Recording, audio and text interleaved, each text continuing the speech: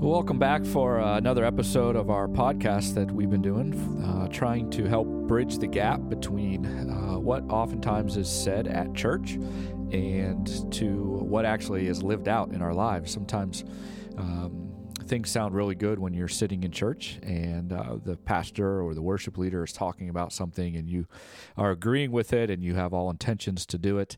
And then something seems to break down as we move into our everyday space, everyday life, whether that's at work or home, in our relationships, in our own thought life, in the way that we view the world. And really, when you think about the command that Jesus gives to us, that we are to abide in him and he abides in us, it is not as much a command as it is an invitation for us to be in relationship with him, to enter into the life of Jesus and let Jesus' life enter into ours.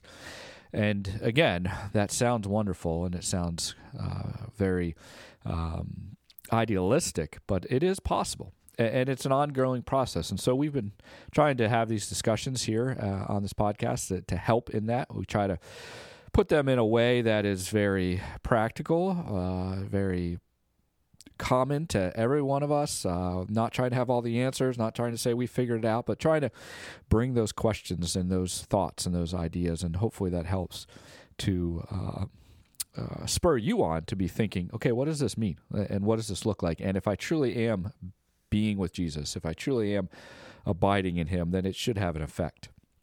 I should see different relationships change and the way I see the world and what I give my time to and how I react to things. All that should happen. So if you are new with us, my name is Pastor Dan Hertzler. I'm the pastor at Refuge Church. And today I got one guy with me. I'm Mike. Normally we have two. Ryan's away. And so Mike and I are going to handle this. Mike, I think you gotta be the wisdom of two guys. Can you handle that today? We'll see. Yeah, we will see, won't we? No, I'm just kidding. I'm thankful that we're able to have this discussion. And what we want to start doing, we're going to start moving into a little different series of kind of looking at some passages, really specifically verses that you often hear, again, in church, or maybe you see on logos or coffee mugs. And again, maybe you have always thought, oh, that sounds wonderful, or that's motivational.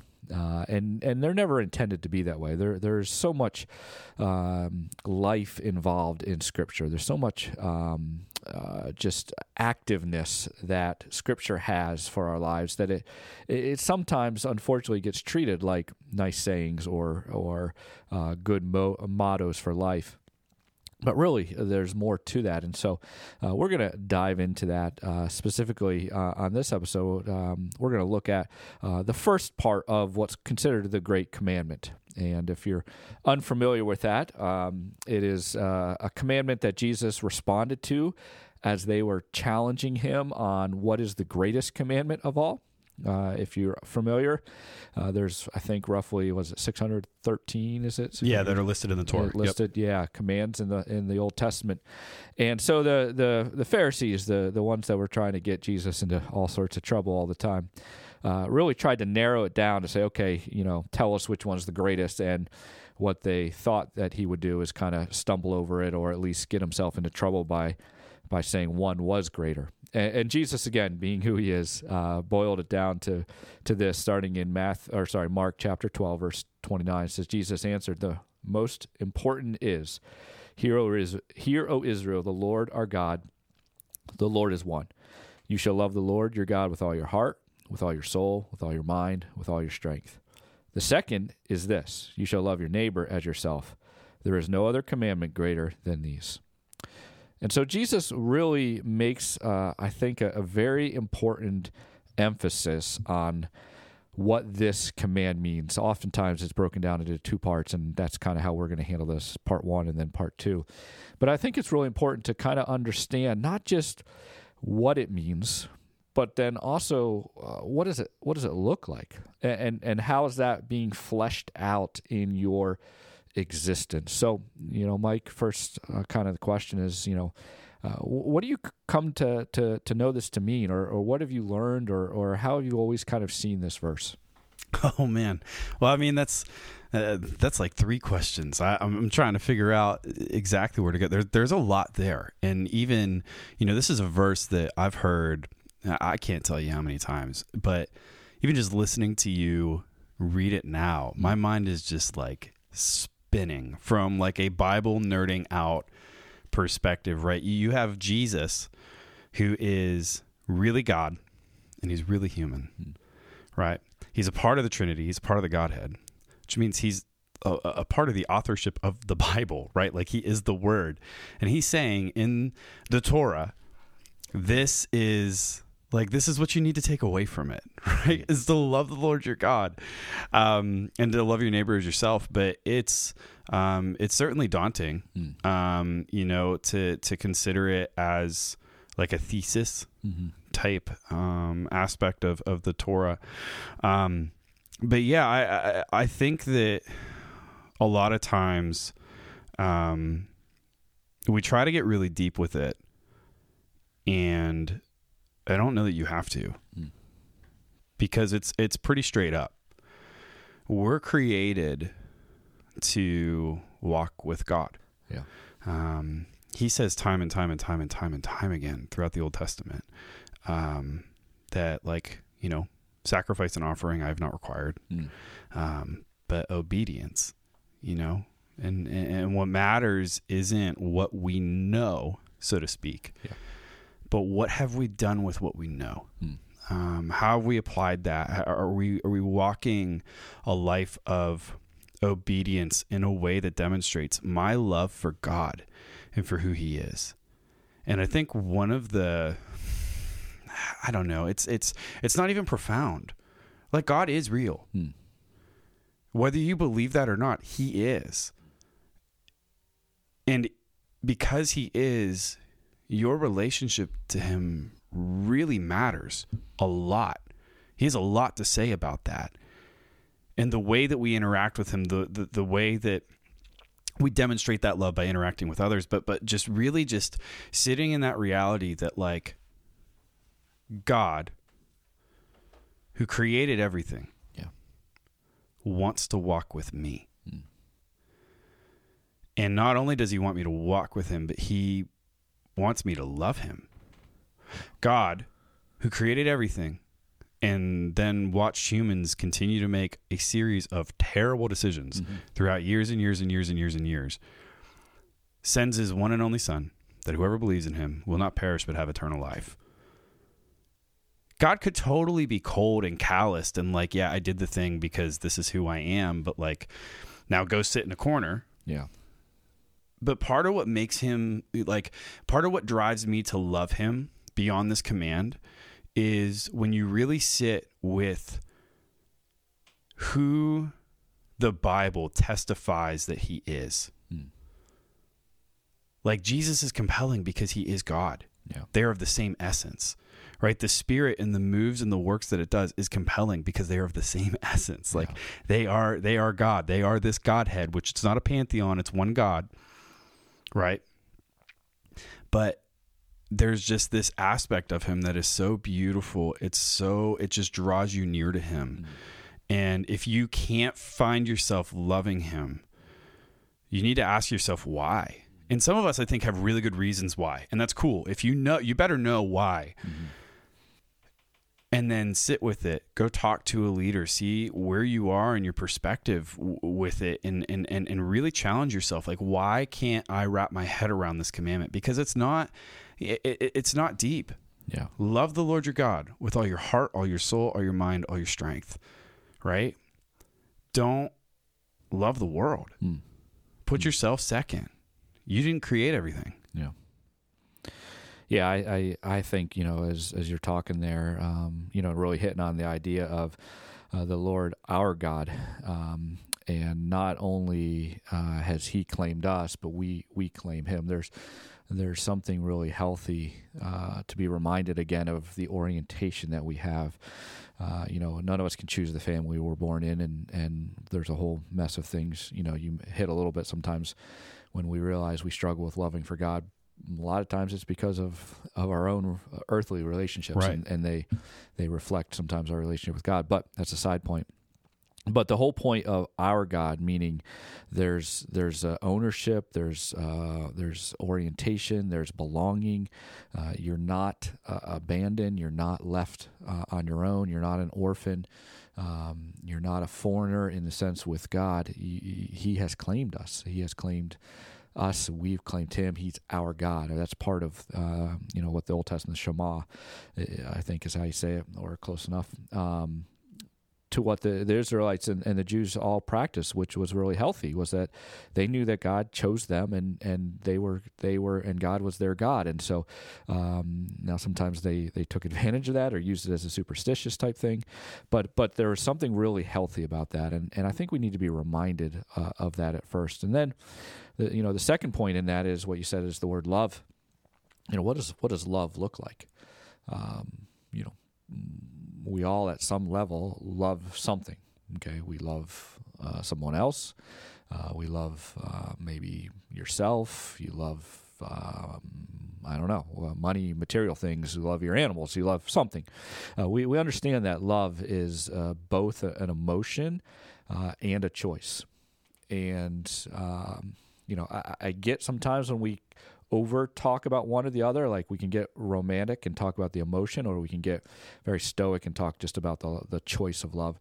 But both of them really fit into when we realize that God is our God, that there is a love reaction to that that we are to have. That, as you were talking, you could hear that, man, there's something amazing about what God does and how He chooses us and loves us, that we have to respond back in love. If you struggle with that, like you said, I think it's good to explore that. It's good to look at other things that you love. The things that you love, I'm sure you spend time with. I'm sure you think about. I'm sure you sacrifice for. I'm sure that you are invested in. I'm sure that you put effort into that. Okay, let's just use a marriage. If you love your spouse, you're going to do all those things, both formally and informally. Okay, formally, you'll have a wedding ceremony, you'll have an anniversary, you'll do things together. But informally, just rubbing shoulders or walking by or just spending life or just kind of going through the thing. So that's kind of our reaction. I think you even brought up the idea of it's not sacrifice, but it's our worship in our heart. It's our love that we bring. We react back to God for who He is by our love. Then the third part of it, I think is important to look at, is what does it mean to say, love the Lord your God with all your heart, with all your soul, with all your mind, with all your strength. There's that totality of our being. That this isn't just a compartmentalized spiritual aspect, but it's every part of who we are. So there's aspects of your own body that you can love God with. You say, well, what does that mean? I'd have to do some kind of ritual or something? No, I'm just saying, realizing that your body's a temple, realizing that God gave you your body to function and to work and to do activities and to use the physical tools that you may have. If you're someone that can do that, just say, hey, this is a love reaction back to God for what He's given to me. I give this. I'm not just some people would believe I'm just not just a spirit, but I'm an actual body as well too. Your mind, obviously, we can talk about that. Your soul, these things are a totality of who you are. So, in all of that, we can see how wise this was for Jesus to label this as the greatest commandment. I guess Mike, we throw back to you in the sense where what does this all look like? What does this all mean? How does this play out in your understanding of what discipleship and your growth and your walk with Jesus? Well, how does a verse like this move you in that direction?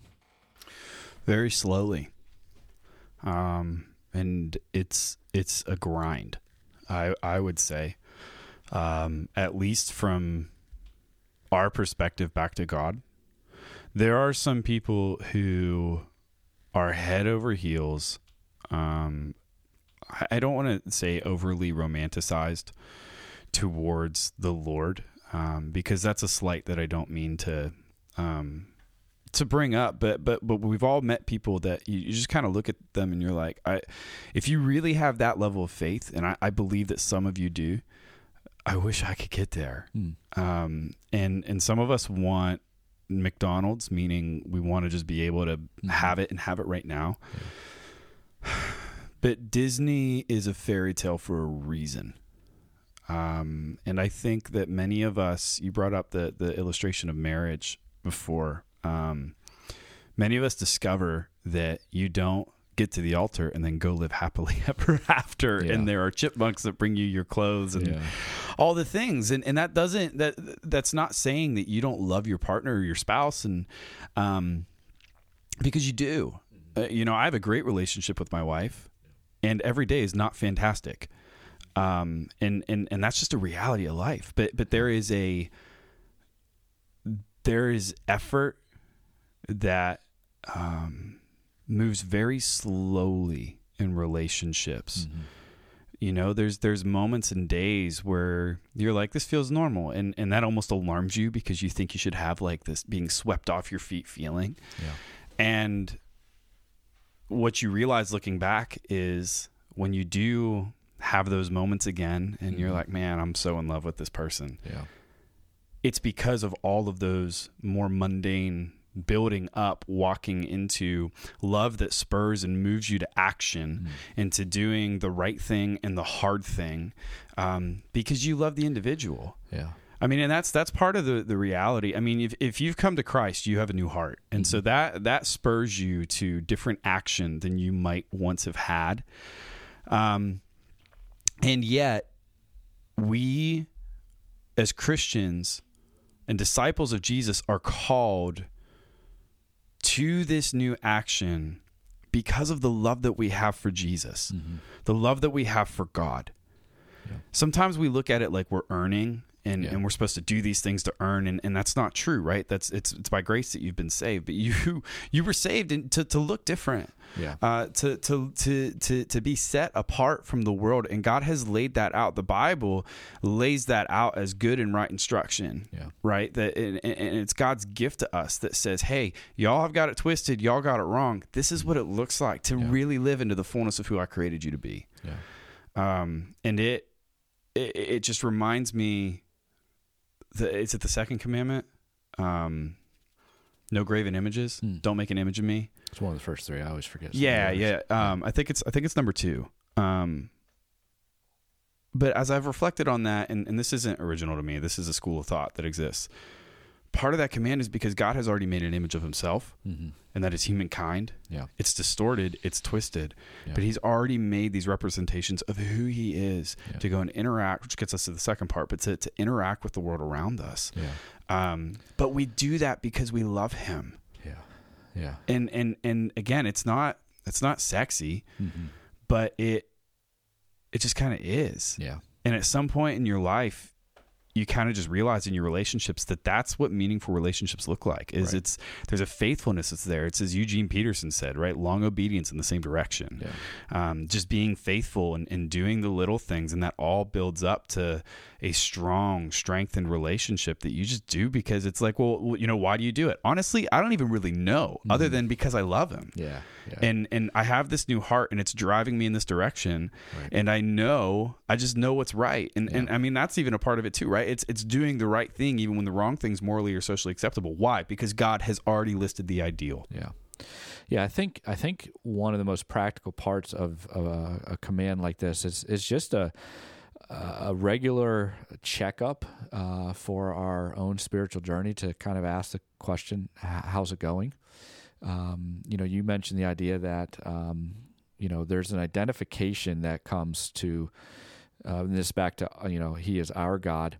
That again, Israel is supposed to look like different from all the other nations because God was their God, and we as believers are to look different than the world because God is our God, and that's part of what God is asking. So a question like this is, okay, how am I looking different, or am I just loving all the same things everyone else is loving? Or do I realize the goodness that God has given to me, and in reaction loving him, that I no longer have the wanting to pursue the things of this life, but I'm pursuing the things of God. The other part of this is, we're all prone to kind of performance-based, especially within our relationships. I want to look good. I want to do good. but we also know that can tend to sometimes lead to just going through the motions. And it's funny how your spouse can sometimes pick that stuff up, like you're just doing things because you want to look good, or you're doing that because you don't want to get in trouble. We sometimes treat God that way. Like I just, I got to check my boxes and do good because God's watching me and I love him. But again, real love comes just not out of a performance or a transactional relationship. It just comes out of a gratitude, a thankfulness. And so you can ask yourself the question, if you're sitting there and saying, do I love the Lord or God? Well, like you said, and you make a good point, like sometimes that feeling comes and goes, but you can ask yourself the question of like, am I thankful? Am I thankful for who God is? Am I thankful that he's claimed me? Am I thankful that he came and rescued me? Am I thankful that he has given to me this life to live, even if it's not everything that I've chosen? And so what do I do with that thankfulness? I respond by loving him and just wanting my whole being, my totality of who I am, my mind, my heart, my soul, my strength, all wrapped into pursuing and doing the things of God. And I think the word obedience is good to kind of wrap this up too as well, because, Jesus says, if you love me, you'll obey me. If you obey me, you'll love me. There is a connection of saying, listen, if you love me, you will trust me. Right. And you will follow me, and you will believe that I have good for you. Right. And part of that is how I've given to you kind of things to follow, things to do, given you an ideal to pursue. And if you love me, that's one way that you can show it. So you ask the question, how am I doing? Well, am I obeying? Am I following him? That's a really good practical way to be thinking about this. Yeah, I think as you're examining that, one good litmus test is, as you are reading Scripture and the Word of God, as you're looking at it, are you shaping Scripture into an image of yourself? Mm-hmm. Or are you allowing Scripture to shape you into the image of Christ? Yeah. So, yeah. So, again, maybe this podcast is just a chance for you to sit and reflect and think again about this verse and let it kind of marinate. And that's great. Maybe it's for you to be reminded you're not alone. You're not an orphan. You are claimed, and you're part of the identity of who God is, and you entered into his life. Maybe it's for you to challenge yourself on what it means to love the Lord your God with all your heart, mind, soul, and strength, and how that can play into obedience. But allowing Scripture to do that, and sometimes it doesn't take, I need to do word studies, I need to do all these extra things, as Mike said. Sometimes it's just the simplicity of what is being said, lived out in the practicality of your everyday, is what makes the transformation. And maybe that's where you're at. I would just encourage you to let it kind of play itself out. Let it be something that just sits and sits and sits and sits and sits and sits, and you keep going back to it, because there is a lot of beauty, there's a lot of challenge, there's encouragement, all wrapped up just in these verses right here that could really fill up a lot of just your time. And so if there's anything we can do to help out, anything we can do to answer questions or even pray for you, you could always email us at info@churchrefuge.com. We'd love to be able to do that and help you out, and I hope we continue on along with our journey.